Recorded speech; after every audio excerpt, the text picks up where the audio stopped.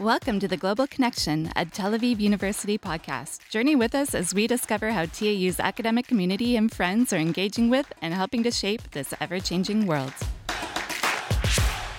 Hi everyone, I'm Ben Bright. I'm a master's student at Tel Aviv University and one of the founding members of a task force made up of international students who are trying to share the truth through social media of what we've been experiencing, hearing, and seeing in Israel since October 7th.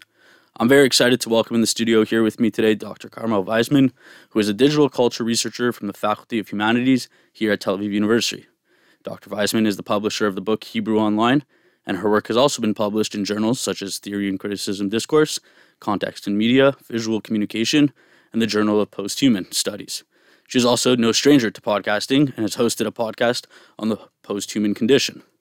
Given Dr. Weizman's expertise in contemporary media and digital culture, I thought she'd be a great person to talk with about the role that social media is playing today in swaying people's opinions globally about October 7th and the Israel-Hamas war. We're seeing a ton of disinformation and misinformation online. It's frankly scary, and I don't think I've ever seen anything like this before. So Dr. Weizman, welcome. I'm really looking forward to hearing your perspective on this phenomenon and the meaning behind what we're seeing on social media these days. So let's jump right into it. Hi. Super happy to have you here. Can you tell us a little bit about yourself, how you got into this field, and why?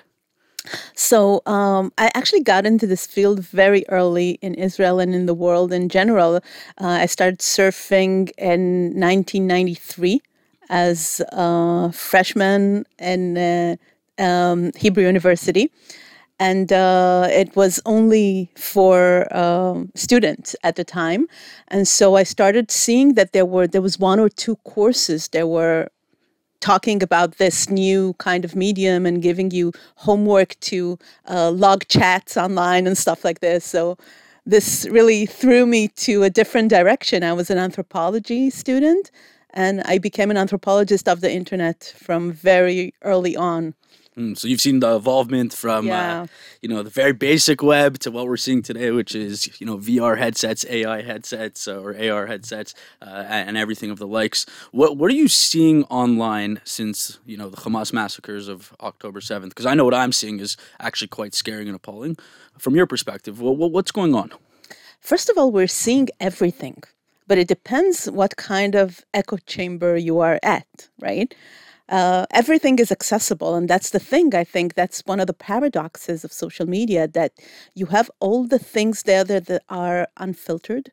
When you look at other types of news, they filter things for you according to where you are, and they have a perspective. They give you a certain narrative with it. And on social media, you have everything without narrative. If you know how to search for it, it's completely unfiltered, and you have to build your own narratives. But if you're part of a certain echo chamber, you're still getting a certain narrative, but it's not ordered in the way that it is in mass media. You're just getting a lot of information that has similar narrative, and it builds up, it accumulates for you. What I'm seeing, for example, if I take Twitter, or X, I should say, former Twitter, as an example, I'm seeing, really two polar opposites. You can have one video, for example, and we'll take a video in which the IDF finds a tunnel underneath, for example, Al-Shifa Hospital, and you have one echo chamber, as you said, that will be so indiscriminately one side, and another echo chamber that is so indiscriminately another side. Where is the middle ground? Where is the truth, and where does it lie in this era of, information and mass information? Isn't that the $1 million question? Where is the truth? And I'd ask an earlier question: is there such a thing as a truth? Right? I mean, we say that we live in the post-truth era, and it means that each and every narrative has, relatively a similar place, a similar importance. It depends who chooses to believe in that narrative. And we try to say not truth, but maybe facts, right? But still facts can be interpreted in different ways. And we see that. There is a certain fact, and when nobody could challenge the fact, for example, that that rocket, a rocket fell on the in the Shifa hospital garage. That's a fact. But now we start saying, we start looking at the facts and we start saying, no, it's them, it's us, it's the other one. You still have interpretations of the fact and different narratives. So I think that facts are no longer a factor here in trying to find the truth. See, I would counter that and say, the reality is yes, there's interpretation, and yes, there's different perspectives, and each is entitled to their own perspective, but they're not entitled to their own fact. And that being said, in the Al Shifa Hospital parking lot, the misfired rocket situation, the fact of the matter is that was not fired by Israel, but all these news outlets, these prominent world-class news outlets, ran with the story without verifying the facts, and that segues into a great point. What and where does there become responsibility and accountability when you're feeding your respective echo chamber? There's another level to this problem, that even if you find the right interpretation, a truer interpretation of the fact, it still doesn't bother a lot of people who want to believe in what they want to believe. They don't care. They would they would ignore this fact. They would build it elsehow into their narrative. They could even say that this entire footage is fake because everything is possible today. So even we're at this point where even a fact has different interpretations, and even if it's a fact with one interpretation, it doesn't matter. It wouldn't shatter the narrative. The narrative is no longer built on facts anymore. People have a story. They fight with it. They live by it. Don't bother me with the facts. Very, very, very true. Very, very true. And I see it. I'm active on, like I said, on X, and with what we're doing at the task force with the Israel war story. It's incredible. I want to say incredible, but maybe what you're suggesting is that it's the narrative. The fact doesn't matter anymore. How does digital culture influence the spread and impact of information during conflicts, particularly, this war, the Israel-Hamas war? It depends on which platform we're talking about, because we know, for example, that the algorithms and the policy, right, of X or TikTok are completely different on that respect. And for example, maybe let's talk about TikTok, which is very relevant right now, that we're seeing that the algorithm of TikTok somehow highlights all those narratives that just are more extreme, and they're more of the same, trying to get attention and very dramatic. And it doesn't matter, what the content of the story is.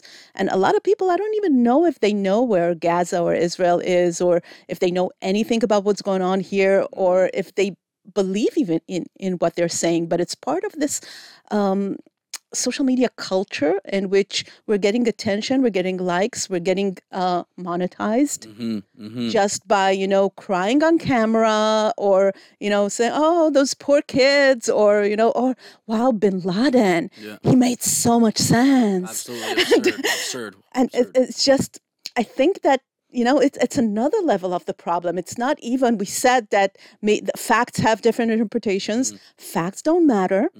And even worse, the narrative even doesn't matter.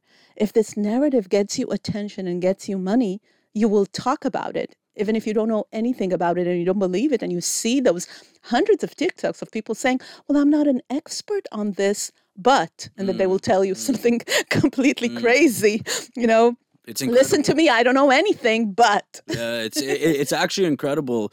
You make a good point. It's incredible how, since this war has broken out, everybody I see online is an expert in Middle Eastern affairs. Everybody all of a sudden is, a pro-Palestinian. Or pro-Israeli. It's incredible. Where were they before October 7th? It's the trend now. Yeah. And people want to hop on the trend. Whichever side, I think they would choose even, whichever side gets you more attention, likes, hashtags that are more successful. And this is where the platform comes in, because some people argued that TikTok, because of being Chinese, is actually tweaking the algorithm this way to prime more the hashtags that are related to Free Palestine than Stand with Israel, for example. I was going to ask you, what do you think about, government interference, specifically, TikTok, or on the flip side, for example, on Instagram, a lot of, pro-Israel content is being suppressed, which ultimately means that there's not a fair balance of, content distribution. Do you feel that these platforms must be held accountable, since at the end of the day, it's shaping, the minds of young people, or on the flip side, it's suppressing one echo chamber. Yeah, I think I don't know if they're doing that. I mean, it's their trade secrets. We don't really know what they're doing, and we haven't been able to make them accountable for It's anything until now. So I wouldn't trust. I want to hold my breath on that. But I think that both sides, if there are two sides here and not more, but all sides are trying to use different tricks in order to prime their content and suppress the other's content. So you have all those advices that are circulating on social media. Like if you see a pro-Palestinian post, don't comment on it and don't like it, just report it. Because even if you comment on it something, in order to say something against it, you're still increasing their traffic. So it's a different logic than the logic that we use for argumentation. That I want to hear your argument and I want to argue back and we're going to have a rational argument here. So there's a different logic that, I don't want to give you this stage. And so I would report you in order to create, for the algorithm, a reason to suppress you. And even if I have something to say, even if I know a truth that I can counter it and I can influence you as a person, we don't think about persons anymore. It's not about people. No. It's about what kind of content would be primed. So I wouldn't put the emphasis here on the platforms. I would say even us, the people, are thinking through this kind of platform logic, and we're not thinking anymore about convincing other people. Just about the massive information. How do we shape it in order to suppress or prime something? Yeah, no, it's a great point. I was in London a couple weeks ago and I heard Dror Globerman speak, and one of his points was exactly that: is in fact, don't engage. Even if you want to tell people something is misinformation or disinformation, you're better off not touching the post because the algorithm will read that it's an important post. So that's a very good point. Now, I just want to bring the conversation somewhere else for a second. I know you're an expert in this, and I'd love if you can share with the viewers what are post-humanist perspectives. I'll try to do this as short as possible. There are two main threads of posthumanism, and they are quite opposite to each other. This is part of the story of posthumanism, that in the same discourse, it doesn't have the same narrative. It's postmodern, so you can imagine. So one of them, and I think the simplest to understand, is actually talking about how we can take technology and science and upgrade ourselves with it. So we can be beyond human, because human is not enough. Nature hasn't done us a favor. It didn't take us as far as we need. And in a world without God, it's an atheistic perspective. We have to take our fate into our own hands, and with the tools that we have built, to try to make something more of ourselves. So, upload our consciousness, upgrade our bodies, every way we can use technology and science to enhance and radical life extension, blah, blah, blah. That's one thread of posthumanism. That's an exciting thread. That sounds like we're going to be, microchipping ourselves and. I don't know if it's exciting, but it's one way. It's one way out. Evolution for it's sure. One way out. Out. Yeah. If it even takes us out, if we can really cure the human problem this way, even if it's really a problem. And the other posthumanism, which is more referred to as critical posthumanism, actually thinks that the problem that we have is that humanity is thinking of itself this way. We're the prime customers here. We're above nature. We should take ourselves above nature. That's exactly the problem. We should actually cycle back to being more in harmony with other creatures, with nature. And for that, we actually have to decrease. Perhaps it's less technology or different sustainable technology, or taking the human out of the center of the world and then looking at all the knowledge from a different perspective. Maybe this is how we got to this point. So it's two different definitions of the problem of the human and what you're supposed to do about it. And how do these two different perspectives help us understand, media discourse, especially during this time, in a war, and in a war that is, very convoluted. I mean, I would say that it's not so convoluted, but when you, take to the platforms, as we've discussed, it becomes very convoluted. How do these two perspectives fit in to shaping that? Well, I think the social media is already part of a post-human world by the fact that we live it as a world. We live in an augmented world already. You're not living anymore just your natural, geographical, physical, embodied reality. You're living this augmented reality in which our life online is not just a representation or fun or entertainment. It's real life. It's real life. It matters. People get hurt there. Although they don't hurt your body, words can kill as well. And things that happen online have actual consequences, and it does no longer make sense to separate even between the online and offline. It's an extension. It's an extension to who we are. Yeah. Sure. So it's very much blended. So this is already a post-human feature. It's like we enhanced ourselves with technology, and you can already see that this enhancement is not so fun, right? I mean, a minute ago you say, wow, that sounds exciting. But you see that when you enhance your reality, it could also be overwhelming and it could have negative aspects. So I'm not sure this even attests to the problem of enhancing your reality. So there is this paradox that whatever we live there is real enough. You get the raw reality sometimes, as the people who on the 7th of October have spent time in Telegram and saw the raw footage of Hamas in real time. If you want to get the reality unfiltered, it's there for you. I unfortunately made the mistake of looking at it all, and you can't unsee it. Exactly. So you have this truth, raw truth, in a world that you no longer know what the truth is. Then you want to stick to it, to this raw footage that people is doing, not just the Hamas, even the survivors that have taken footage of themselves while running, while hiding. This is one way in which you deal with this trauma and you tell yourselves and you show others, this is real. This is happening to me right now. This is real time. This is one way for us to try to grasp at reality when you no longer have a sense of reality in your physical reality. But on the other end, at the same time, you look at those things and some of it is fake. And you don't know anymore what's AI made, what is fake and what is real. And this is our paradox. We look at it in order to get a sense of the real, to try to get at the raw, but we also don't believe what we're seeing. So we live in this paradox in which it's very disorienting. It's a bit traumatic even, because your access to the truth is also the place where you don't trust it. It's so true, and maybe it's not true at all. I think we're at the tip of the iceberg when it comes to where we're going. When it comes to this mass information, what I mean is that right now we're still in what I'd like to call Web 2. The known internet, but we are moving into a phase of Web 3, which includes the metaverse, even further artificial intelligence and augmented reality headsets.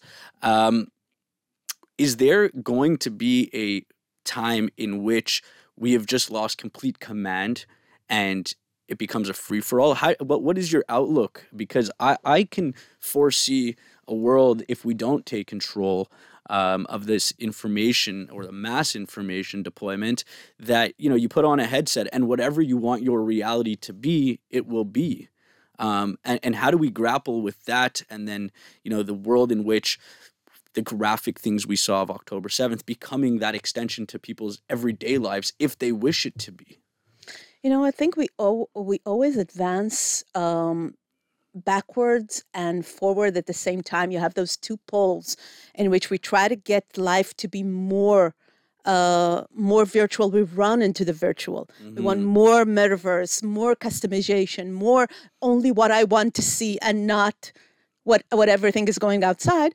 But at the same time, you want the raw, you want the real, and you want access to it wherever you are. So it happens at the same time. And I think that what it creates is that a colleague of mine is doing actually a really interesting research, Nia Ehrlich. She wrote about how photography no longer has a connection to reality. We used to trust photography as an evidence. This cycles back to the beginning of our conversation. Like, look, this is a photograph, this is a video of what actually happened. But we don't believe photography anymore as a true representation of reality. We know photography is constructed, and today photography could be indeed constructed perfectly by AI and fakes and whatever. And so when we don't trust a distant reality anymore, I think that what will happen is that we will want to trust only what we have witnessed personally, only what I sensed with my senses or was told to me by someone that I trust that they have actually experienced it firsthand. Otherwise, nothing would be true anymore. And in terms of science, I think it's taking us back to the days of pre-science, we know, empiricism.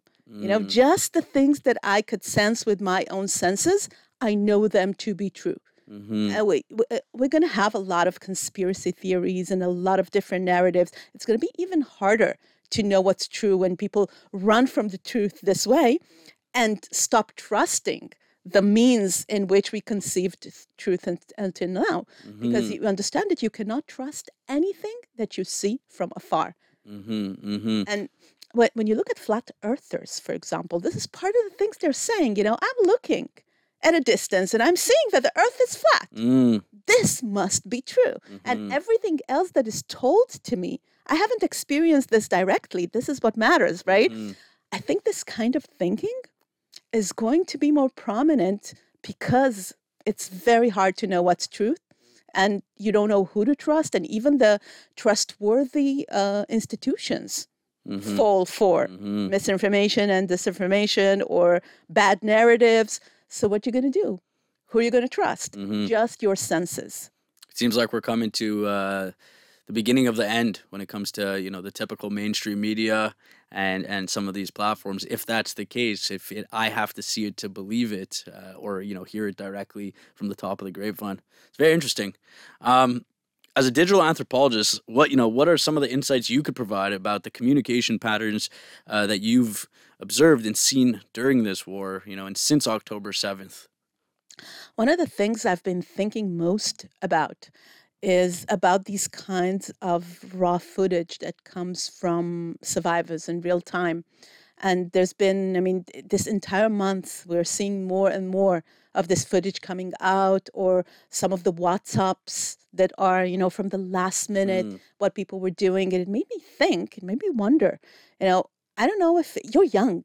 So I don't know if you take it for granted, or do you realize how bizarre it is when somebody is in grave danger for their lives and they still have it in their, instead of fight, flight, freeze, or in addition to fight, flight, freeze, there's also film or WhatsApp, document, or there's something here that I'm starting to think about. And what kind of theories would explain what's going on here? Because this is something, in my generation, it didn't exist. We didn't have the phone as part of our bodies, and a way you experience things, even extreme situations, through the phone, and not just through your body. And so we're seeing this now as footage, as proof, as last minute of people who are no longer with us. But I'm thinking about it as as an action that is instinctive action that is available to us. And what kind of action is this, and what does this mean? Are we changing as people? That technology has become such essential and such part of our bodies that even in times when we need to hide or save ourselves, we still have a space for documenting. And what does this mean? That safety net of something that's comfortable, knowing that you can have one last voice note, one last video if somebody finds your phone, or that's very interesting, the instinctive aspect to it. I wonder, for example, if we go back to 1939 to 1945, what that would mean if in World War II, if we had access, to that cell phone, that video footage, the way we have it today, and what the public opinion would be of World War II. Because what I've been seeing since October 7th is a lot of people taking or double downing on, Holocaust denial. And so the question is where would we be if this technology existed 100 years ago? And how would the narrative, especially the anti-Israel narrative, where would it live if we had that kind of instinctive ability, or I would say the safety net to turn to? I think that technology is the product of its time. And it would be different times if there would be a different technology, because at the time, photography still mattered. Mm-hmm. And the way people really understood what happened in the Holocaust is when they let in journalists and they saw and reported the pictures, and then people realized. Mm-hmm. But look what happens now. I mean, you had journalists, you had institutions, credible institutions, they reported, people believed, there was no question there. Mm-hmm. But now that you have so many types of media and that you have that raw footage that every person is their own media outlet, so you have as many narratives, as many people as they are, Mm-hmm. and you don't talk about believing anymore. I mean, you get so much footage, Mm-hmm. and still people don't believe it happened, Mm-hmm. right? So this is something that, imagine if this happened at the Holocaust, if there were so many media at the Holocaust, maybe then people wouldn't have believed that it's happening if this media was available. Interesting, yeah. The media is you're right. creating the conditions for how we judge. I think social journalistic situations. integrity has to be questioned, and I go back to for example, BBC. I go back to New York Times, and I look at these two very credible institutions, and I would say Israel is still defending itself for the fact that it's defending itself. And yet, Hamas can put out a piece of information and it spreads like wildfire. So journalistic integrity is a huge element. And so I guess that leads me into my next question is that, how does the spread of fake news, because we saw it live, it happened, these institutions actually retraced to a certain extent. How does this fake news and misinformation affect the public opinion and policy making in the context of this war? One of the strategies that I think some outlets are using, and I would say sometimes you see Benjamin Netanyahu use it as well in different contexts. But this is something that you can use only when you have this rich information environment. You're saying one thing, it spreads like wildfire. And then when, it turns out to be not true or it was something wrong, then you apologize for it, you fix it. But it's been said anymore. It's been said already. The damage is It done. circulates. The damage is done, and sometimes it's a strategy. So something that you want to believe in or is more dramatic would spread, and you won't. There's so much information. Nobody gets back to the fact that it wasn't true. I mean, it's not as interesting enough to make it viral. The apology or taking it back or the fact that, oh, sorry, it wasn't true. The fact itself, the dramatic fact itself is the nature of a meme, right? So this is how you would spread. It's easy to spread something that is misinformed and they say, oh, sorry, no, I was wrong. Nobody cares about the I was wrong. It's already out there. Yeah, it's I find it scary.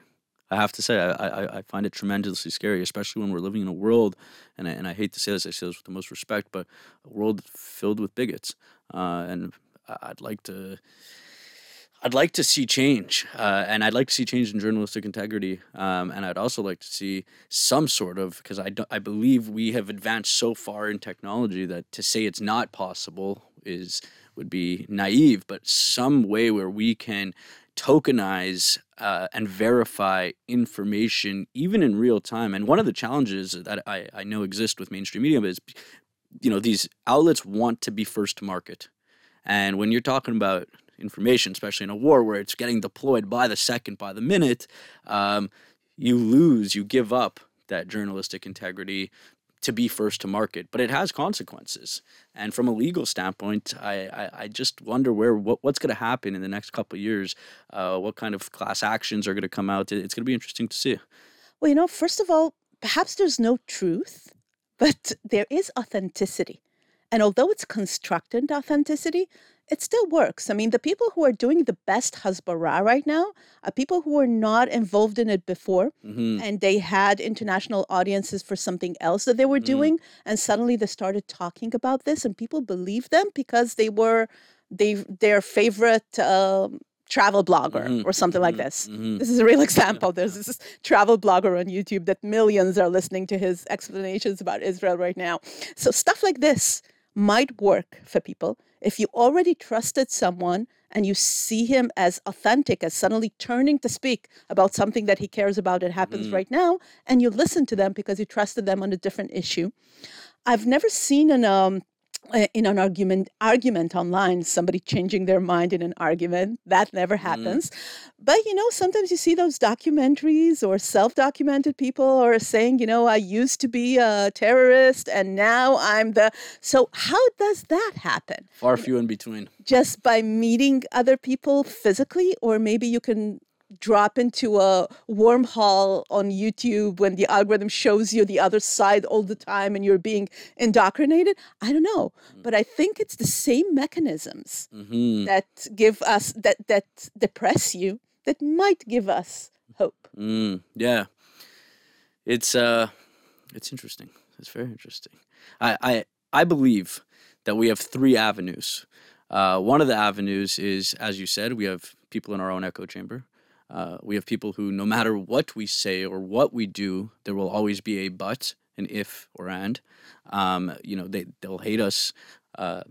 There's no convincing them. And then there's the movable middle. And that's where our energy needs to lie. There's no point in talking to, the choir, into our echo chamber. There's no point in talking to a wall who's never going to listen to you. It's the movable middle.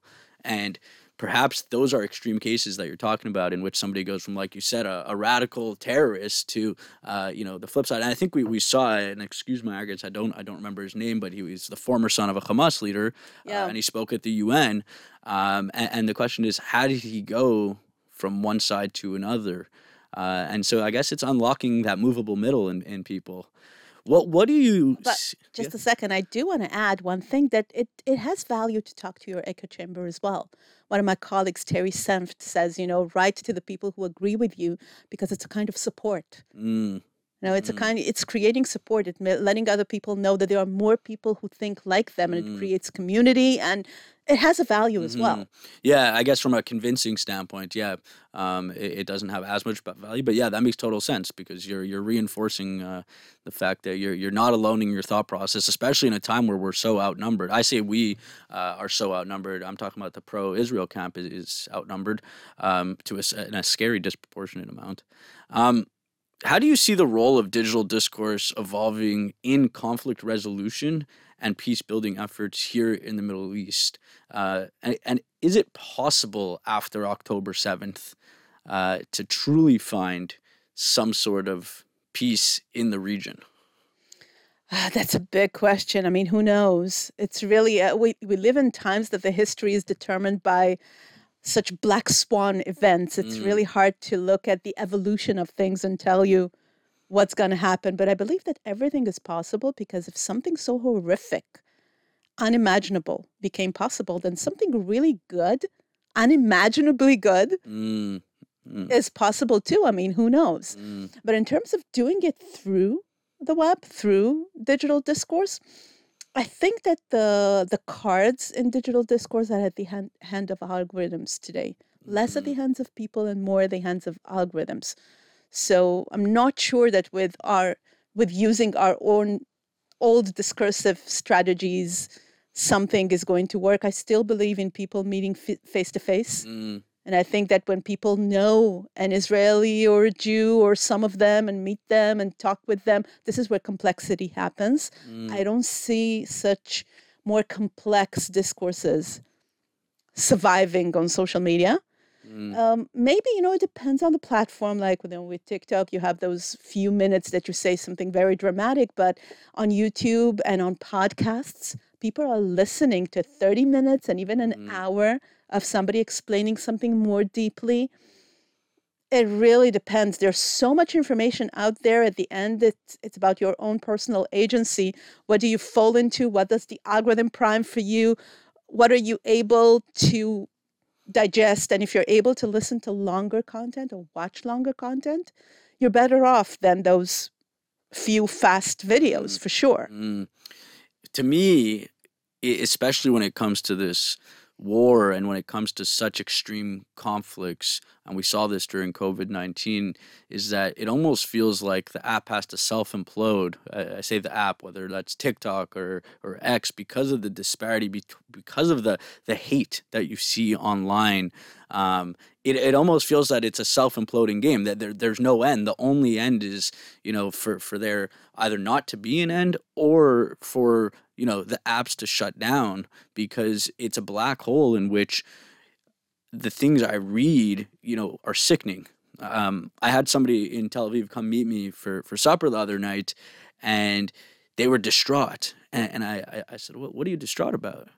And he said to me, I can't keep reading what's online. So I said that there's one very simple answer. Get off. You're here. You're in Tel Aviv. You're alive. Yes, the city's not what its normal feel is. There's the aura in there that we're at war. But if you were reading all this stuff and it's going to psychologically destroy you to the point that like you physically look distraught, get off. What is your message to people in the diaspora who are, their only means is to look at the media? What is your message to, whether it's pro-Israel or Jews or anybody who's not anti-Israel? Well, at the end, where you need to be is something that every person knows in their gut. Although it doesn't make sense, it won't make sense. People would think that it makes sense for you to go back home because it's safer. But we know that, in times of this rot, nowhere is really safer. And you just know where you need to be, I think. This is something that you need to know from inside where you need to be. Like, I know I have a double citizenship. I could be somewhere else as well. But I know I need to be here. And it's amazing how people adjust to things. We're this very adaptable animal. So, I wouldn't give up. I wouldn't run to technology so fast, post-humanism and everything. We haven't explored enough the abilities of this human creature. I mean, how adaptable we are, that we hear sirens every day, and after 5 minutes, we go back to the beach, right? Everything is possible. And sometimes, life here is even better than in living in fear in some outside place in which you feel that you may not belong. It's really, I think we will see much more Aliyah, actually, I applied for Aliyah during this time, and they told me that it's surprising how much or what interest they have now in the application. So it may seem horrible from the outside, but at the end of the day, when we're all together here, I feel safer, and I think it's better. 100%. I do too. My roommate came back after leaving. She's not Jewish, has no connection to Israel, just here for the international law program. And she said she couldn't bear sitting at home watching the news. And she got a lot of flack from her family. And now that she's back, she says, "Phew," there's like a sigh of relief, which is an insane thing. You didn't hear that with the Russian-Ukraine war. You didn't hear that in other conflict zones. So it's paradoxical, because when you're far away, your mind is in the media and actually living this horrible reality from afar, and you feel guilt that you're not part of it. But when you're here, you can actually disconnect a bit from it because you're already here. And you can go to a cafe or to the beach, right? That's how I feel. Well, listen, it's been an absolute pleasure speaking with you. I think we could talk for another hour. Unfortunately, we don't. Has it been 30 minutes already? Yeah, it seems so. We don't have that leisure. But thank you so much for joining us. Thank you for having me. And where can our viewers find you online? Well, I mostly podcast and write in Hebrew, but absolutecarmel.com in one word. There's some English stuff as well. Great. I appreciate the time. Thank you.